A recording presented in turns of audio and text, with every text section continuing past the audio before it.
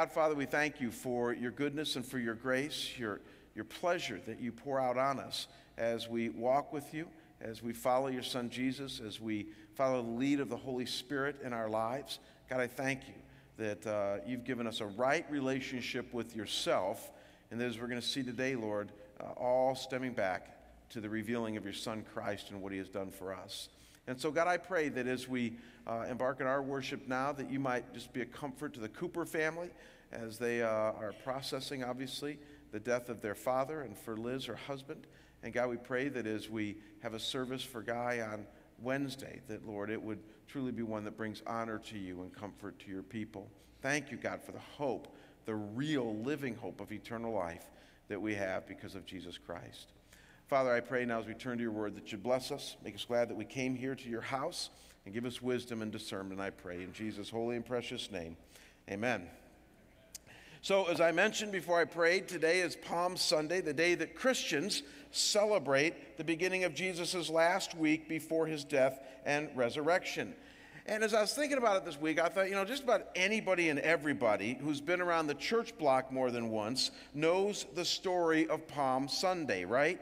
I mean, all you had to do was go to Sunday school maybe 3 or 4 times a year when you were a kid, make those little palm leaves, and you'd understand Palm Sunday. And we even had the story read for you earlier by our kids in case you didn't get it. Jesus is now about 33 years old. He's finally come to Jerusalem for the culmination of his earthly ministry. And Jerusalem is filled with people this week because it's the annual Passover celebration for the Jews. And so Jesus rides into town on a young donkey, which would have been a sign of royalty back then, complete with his followers placing their outer garments and some branches. We read Matthew, but John tells us that they were palm branches along the road as Jesus rides into town. And as all this is going on, they're shouting, and I quote, "Hosanna to the Son of David, blessed is he who comes in the name of the Lord, Hosanna in the highest." Now again, if you're not a church person, you have no idea what the word Hosanna means, right? Like who uses that word today? But Hosanna comes from the Hebrew, and it simply means save, I pray. And when you combine this with that phrase, the Son of David, it's simply the crowd's way of recognizing Jesus as the long-awaited Messiah come to restore the Jewish people to their rightful place of leadership and rulership in Israel at that time. In other words, the crowd expected Jesus now to bring them back to the glory days when Solomon and David and all the kings reigned in Israel. And just so that we all get this, Matthew makes sure that we know that this took place to fulfill what Zechariah the prophet predicted hundreds of years before in Zechariah 9 verse 9, in which he said that someday God's Messiah would come as a king riding on a young donkey or colt. That's the story of Palm Sunday. Jesus finally rides into Jerusalem, declares himself the long-awaited Messiah, come to deliver and save his people. That's the story. And if you've ever heard a Palm Sunday sermon before, and I've preached 11 of them, this is my 12th Palm Sunday sermon. Y'all have only been subjected to about 3 or 4 of them, but I've done 11. If you've ever heard a Palm Sunday sermon, you know that the main point that we pastors like to get across is that as much as the crowds expected Jesus to physically and materially take over Jerusalem and Israel at that time, that God and Jesus had another plan, right? Their plan was for Jesus to give his life through the crucifixion so that people could be forgiven of their sin and enter into an eternal spiritual relationship with Almighty God. In other words, the crowds expected a physical, material takeover, but Jesus was all about a spiritual takeover through his atoning death for our sins. He came to bring us back to God. That's the main takeaway of Palm Sunday. And again, if you've ever heard a Palm Sunday sermon, that's usually what we like to get across. And yet, because I've made that point, did I say 11 times now for the last 11 years? And because you all are a rather sophisticated church, I thought, well, let's establish that point, and then let me share with you something else that has hit me over the last couple of years as I have read and reread this Palm Sunday story. And I want to point out something that I think is also very relevant in this story about the way that you and I approach and follow Jesus.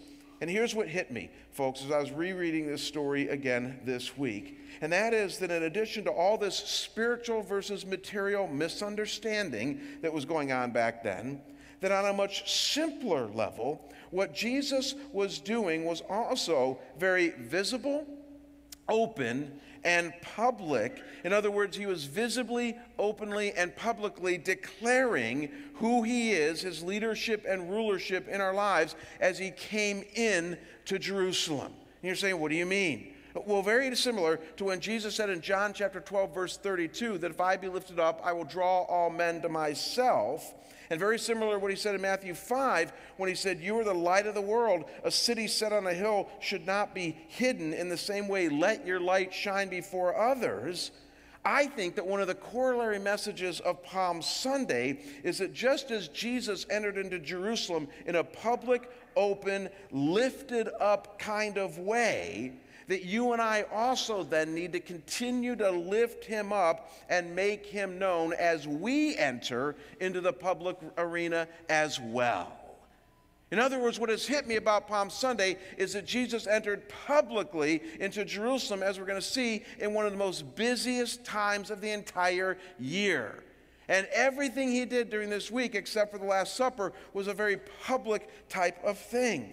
And so just as Jesus entered into the public arena that first Palm Sunday, declaring some things about who he is and why he came, I believe that we also, 2,000 years later, need to continue to enter our public arena, likewise lifting him up and making certain things known about him publicly. And so let me show you what I mean from Matthew's telling of this account here. If you brought a Bible, open up to Matthew chapter 21. And I want you to look at how Matthew describes Jesus' triumphal entry into Jerusalem. Look again at verse 5. It was read for you earlier as Matthew quotes Zechariah 9, verse 9. This is very interesting. He says, say to the daughter of Zion, behold, your king is coming to you, humble and mounted on a donkey, and on a colt, the foal of a beast of burden. And so Matthew makes it clear through Zechariah that Jesus is coming to you. Do you see that there? I highlighted it for you. That he is coming to you. He's entering the public arena and coming into the big city. And don't forget, folks, that this was the most congested time of the year for Palestine back then because of the Passover celebration, in already the most congested city, Jerusalem. In fact, scholars estimate from historical documents at that time that Jerusalem, which normally had about 30,000 people in it, would swell to about 180,000 people during the Passover celebration.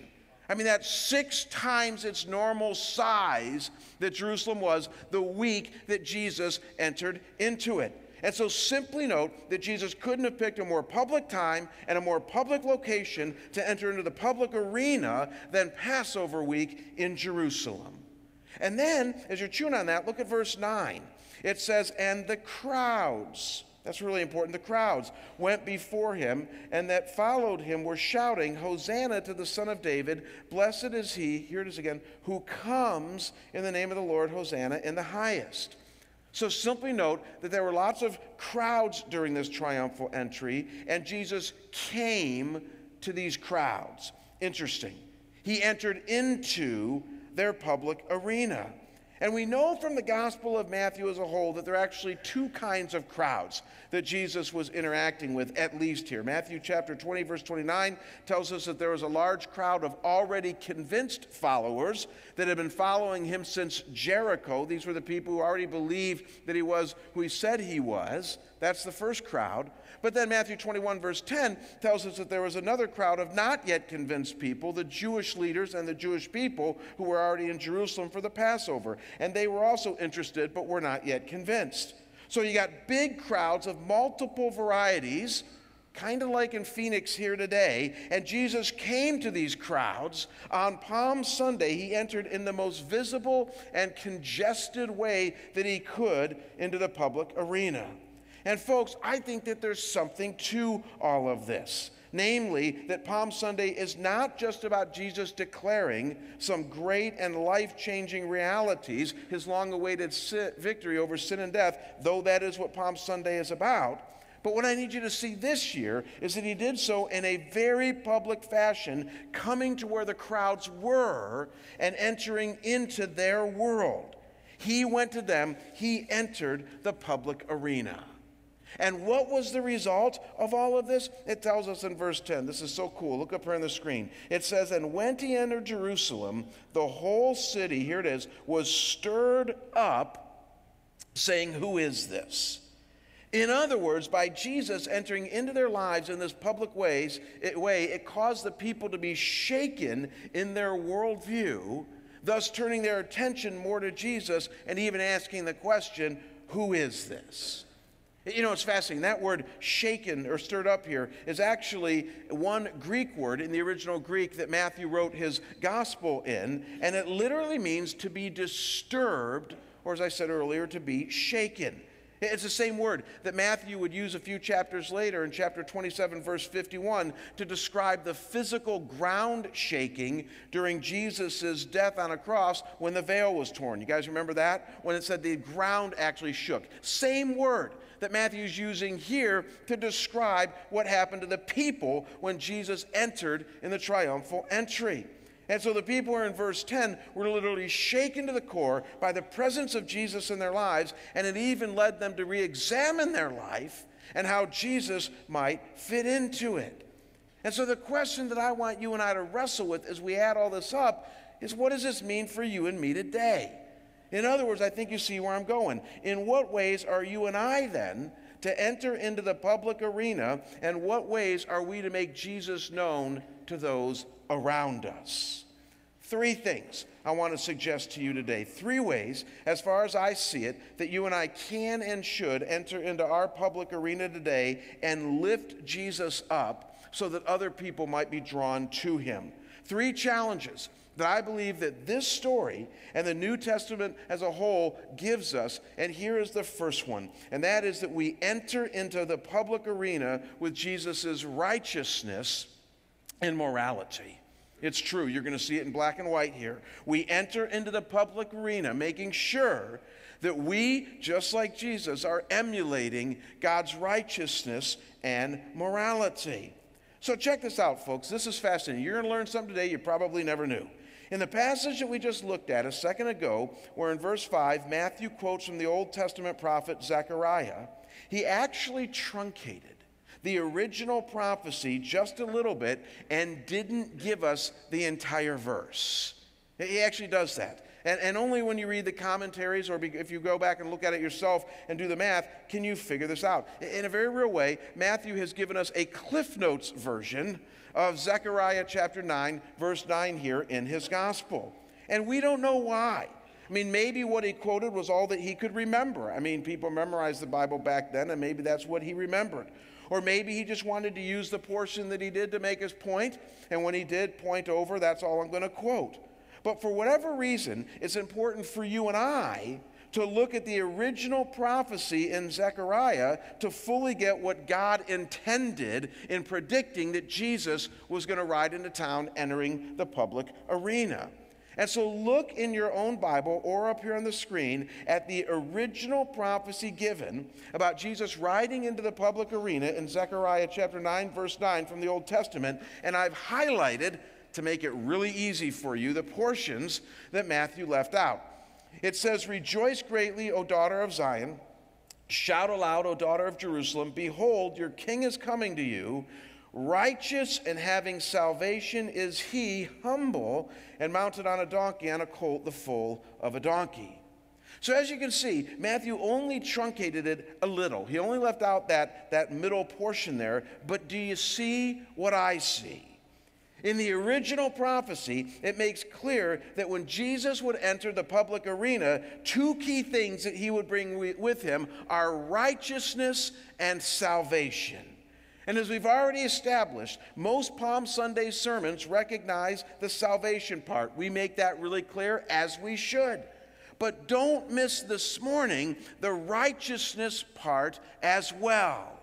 That when Jesus rode into Jerusalem that day, he was riding in kind of in his saddlebag with God's righteousness in tow as well. And he was representing God's righteousness.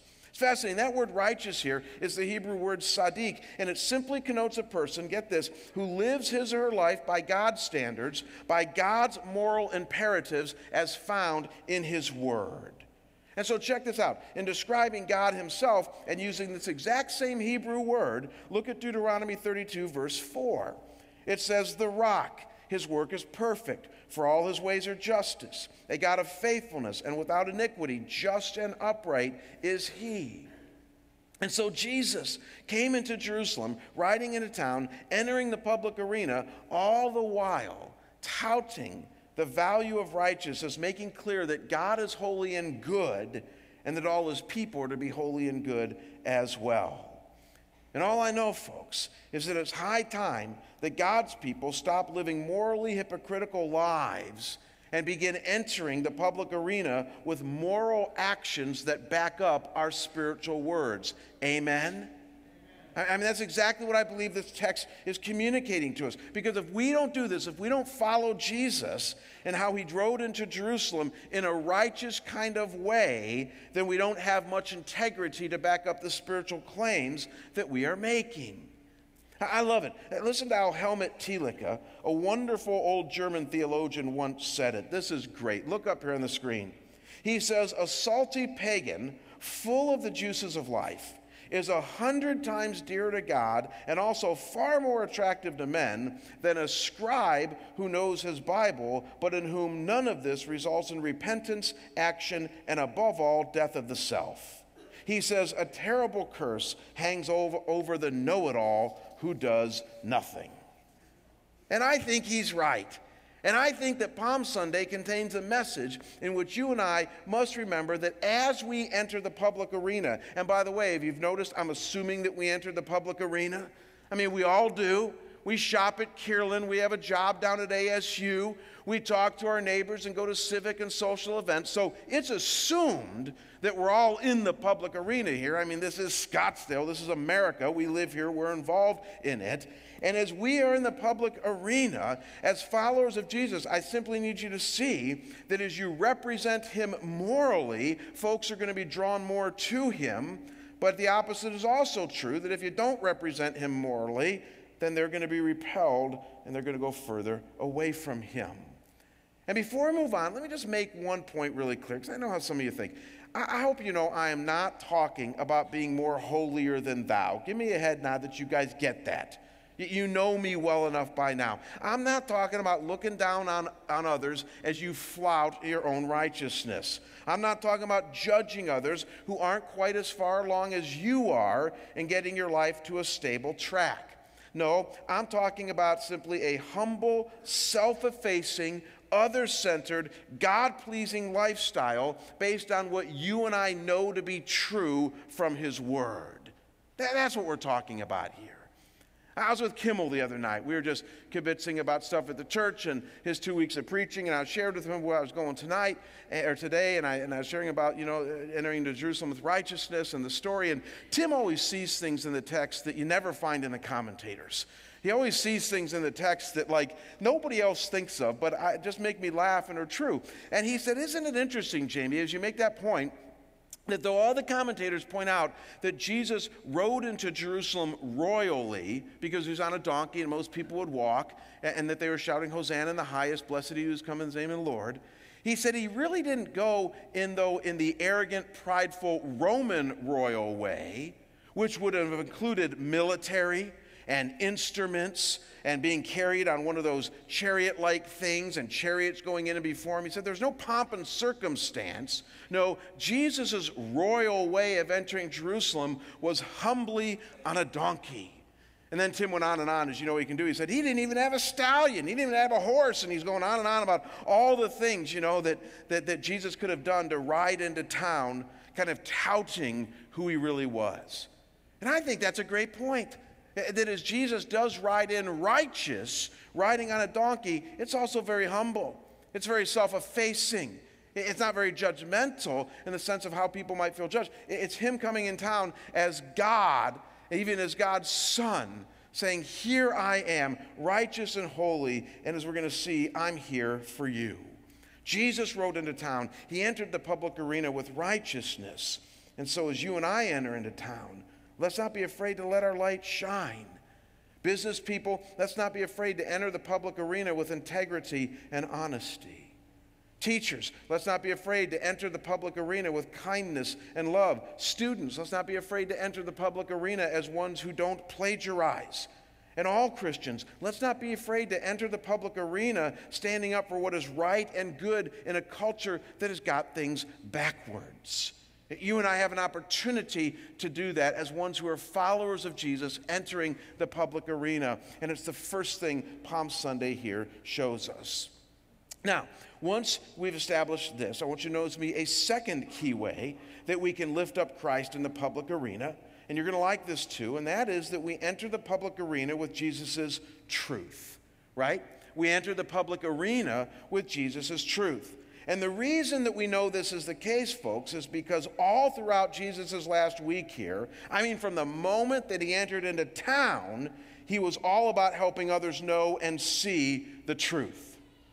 I had fun with this week. Bob and Mary, you're going to love this. I mean, I just love studying the Bible, so I'm reading the end of Matthew and the end of John and all that, thinking, since Jesus rode into town, in what areas and in what ways did he enter in with truth?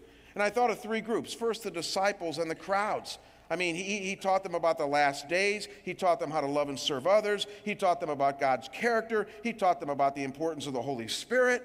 I mean, just in 1 week, Jesus championed the truth of who God is in the public arena with his disciples and his followers. And then the second group Jesus confronted with the truth were the Pharisees and the scribes.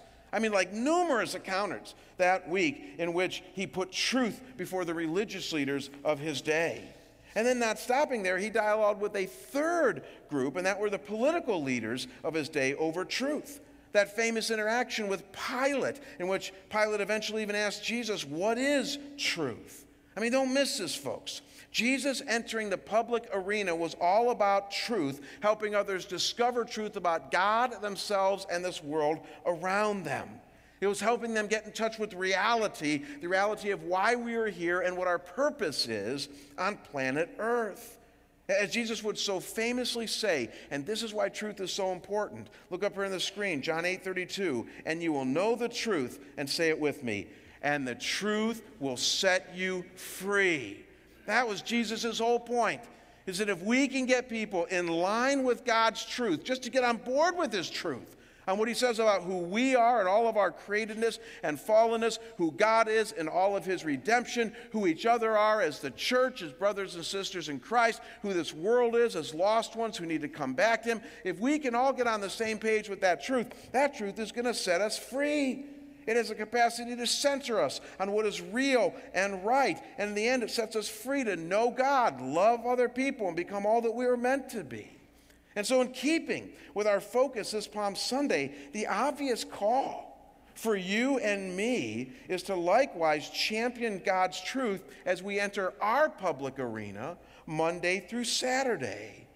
Simply to realize that as we ride into town, we ride as truth bearers, just by the nature of being his followers, still finding ourselves in this world.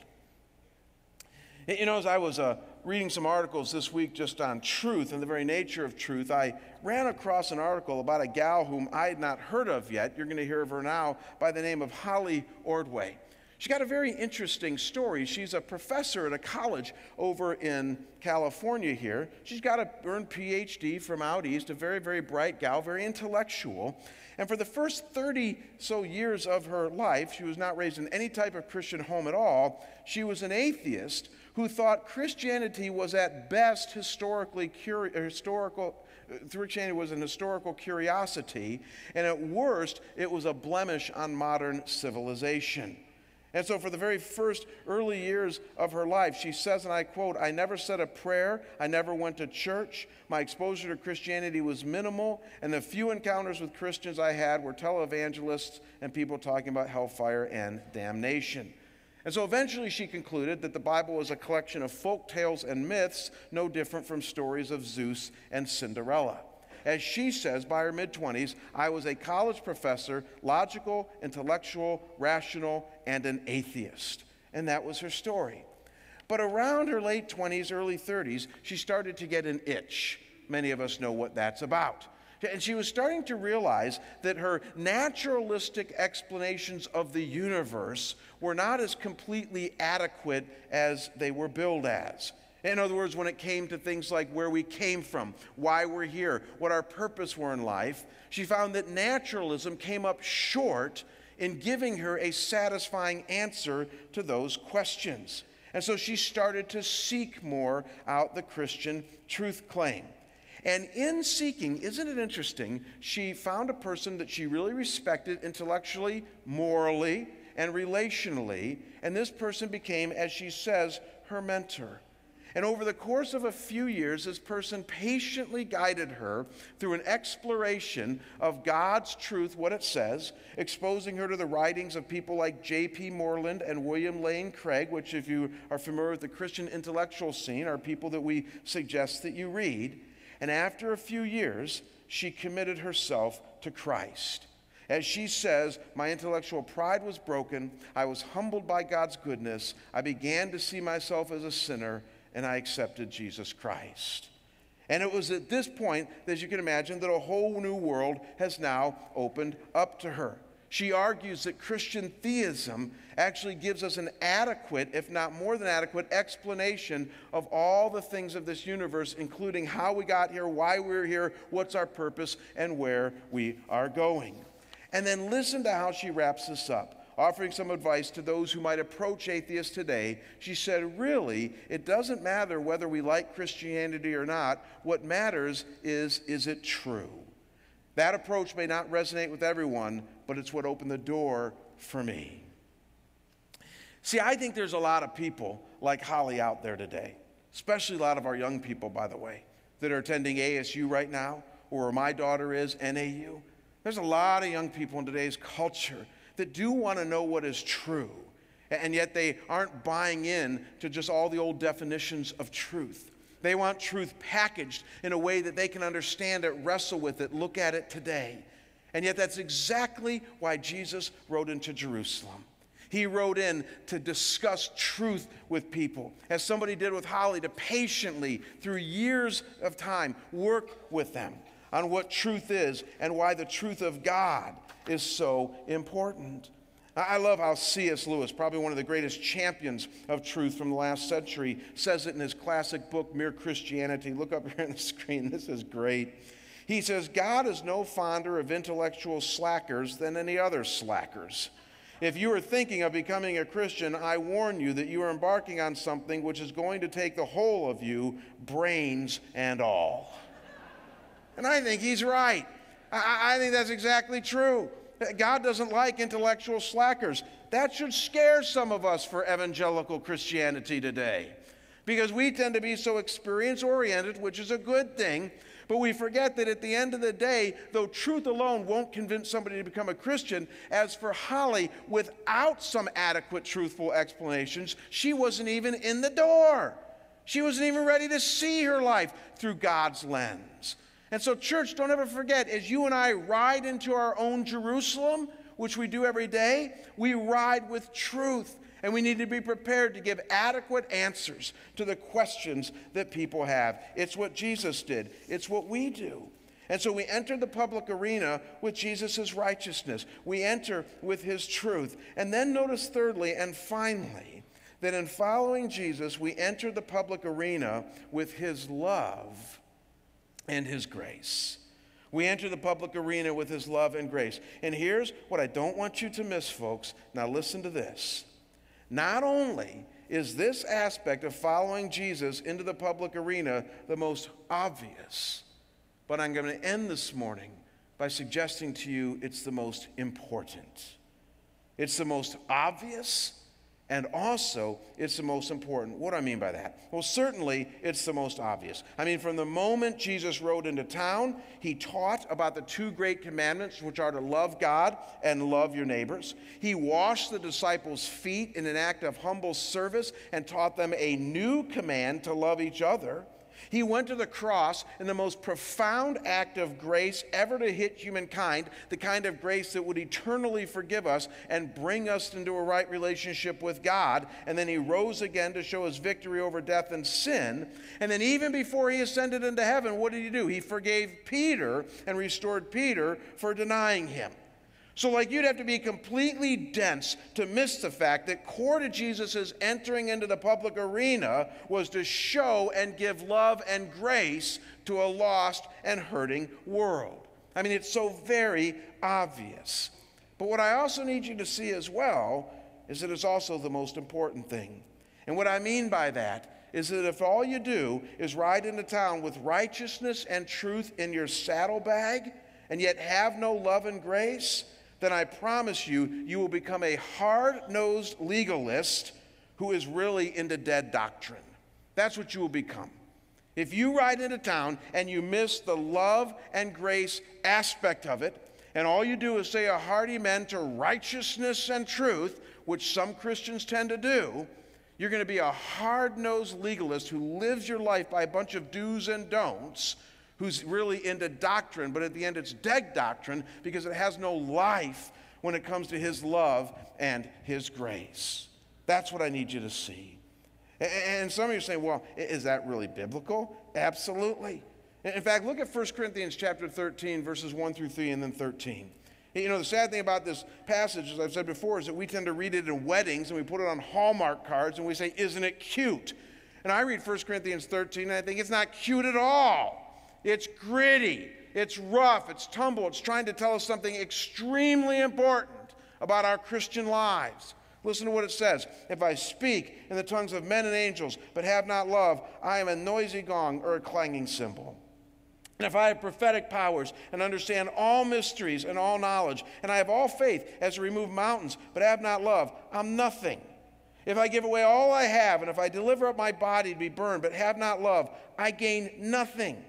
So now faith, hope, and love abide, these three, but the greatest of these is love. And so, folks, you can have all knowledge and truth. You can have immense faith. You can have personal power. You can have sacrificial giving. You can have wonderful, spiritual, ecstatic experiences with God. But if love is missing, as you ride into town, you got nothing. Why?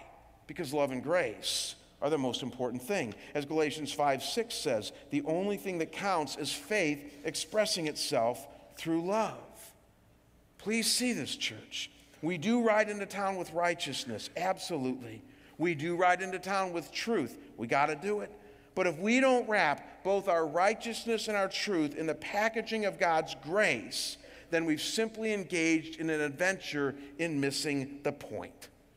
And that's why I've said that love and grace is not only the most obvious thing Jesus brought with him to the public arena, but it's the most important thing. Because grace and love are what change us, and they change others far more than mere morality or truth could. Grace is the missing ingredient that we just looked at, that we're looking at all year, that brings truth and morality together into a relational format in which we can know God and experience his salvation. And here's what you and I know, and that is that whenever we've experienced grace, whether it's on a human level or a divine level, we've been changed. Amen? We've been changed. And you could tell me story after story about it. I ran across a story this week, and I think there's been enough time since the George W. Bush era to give an illustration about his life. Am I right? Even if you say no, I'm going to do it anyways. And this is not a partisan illustration. It's just a powerful illustration of something that happened between Bush and one of his staff people that communicates grace. In 2001, now how do you say his last name? Tim Goldline? Is that who he was? You guys know who he is? All right, anyways, Tim Goldline was running the White House Office of Public Liaison. The White House Office of Public Liaison. And in so doing, this gave him daily access to President Bush, and for 7 years, he ran the White House Office of Public Liaison. And during that time, he wrote dozens of articles, well-written pieces about the Bush era and the Bush policy for the press and for the public. And yet, in February of 2008, a well-known blogger uncovered the facts that 27 of 39 of his written articles had been completely plagiarized, that they weren't his stuff at all, that he had plagiarized them. And it was clearly obvious that he had done so. And so his career ended on February 29th, 2008. And as Goeglein himself admitted, he says, "I was guilty as charged." He said, "This began a personal crisis unequaled in my life, bringing great humiliation on my wife and children, my family, and my closest friends, including the President of the United States." And he was devastated. But he wasn't prepared for what was going to happen next, because before he was going to be kicked out of the White House, President Bush was summoned to see him. And so as he went to the White House to face President Bush, once inside the Oval Office, Goeglein shut the door, and he turned to the president, and he said, "I owe you an," and before he could even use the word apology, Bush looked at him and said, "Tim, you are forgiven." And he was speechless. He tried again. He said, "But sir," and the president interrupted him with a firm stop, and he said, "I have known grace and mercy in my life, and believe me, you are forgiven." Goeglein says after a long talk with him that day, a healing process began for him. And that healing process included, and I quote, repentance, reflection, and spiritual growth. Now look at what he says in those words. Give me a click here. He says, "Political power can lead to pride. That was my sin, 100% pride. But offering and receiving forgiveness is a different kind of strength. That's the kind of strength I want to develop now." You guys have heard me say before that truly getting and experiencing God's grace can change the trajectory of a person's life. This is what I mean by that. This is a guy who was just caught up in Washington politics, got his good education, doing his thing, fell into some pretty bad sin, continued in it for 7 years, and then when he was caught, was devastated and humiliated just like anybody else would be. That's a pretty normal story. What's not normal is to receive grace from the President of the United States.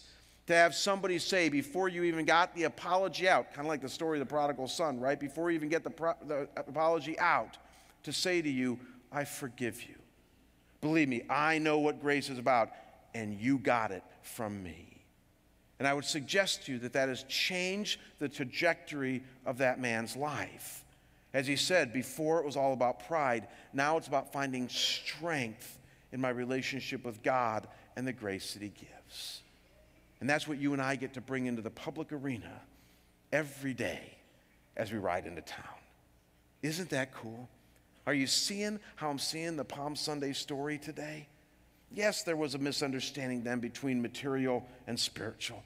Yes, there was a misunderstanding of what Jesus was literally going to do with Jerusalem that day and what he did with our souls that day. But also don't miss that it was all public. He came into town in a public way. He entered the public arena. And in tow with him were morality and righteousness, truth, all wrapped in the garb of grace and love.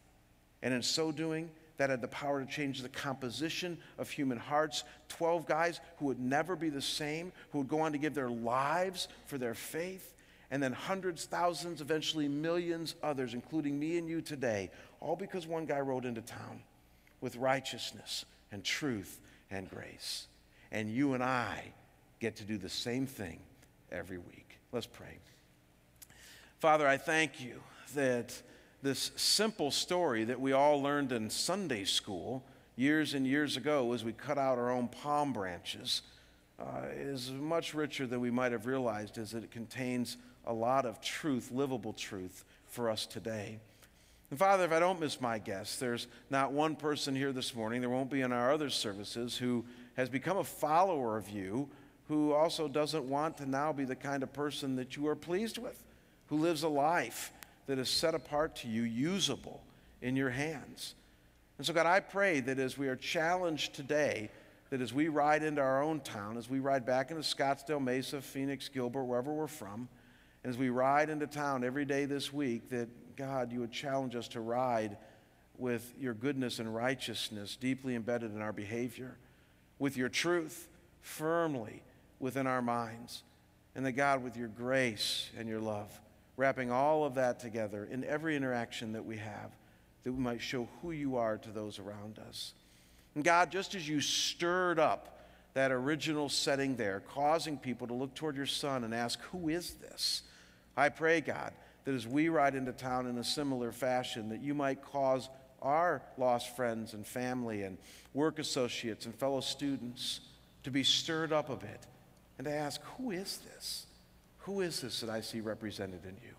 And may we point them, Lord, to your Son, Jesus. God, thank you that you use us. Thank you that you love us. Thank you for this day we can celebrate as Palm Sunday. And we pray this in Jesus' holy and precious name. Amen.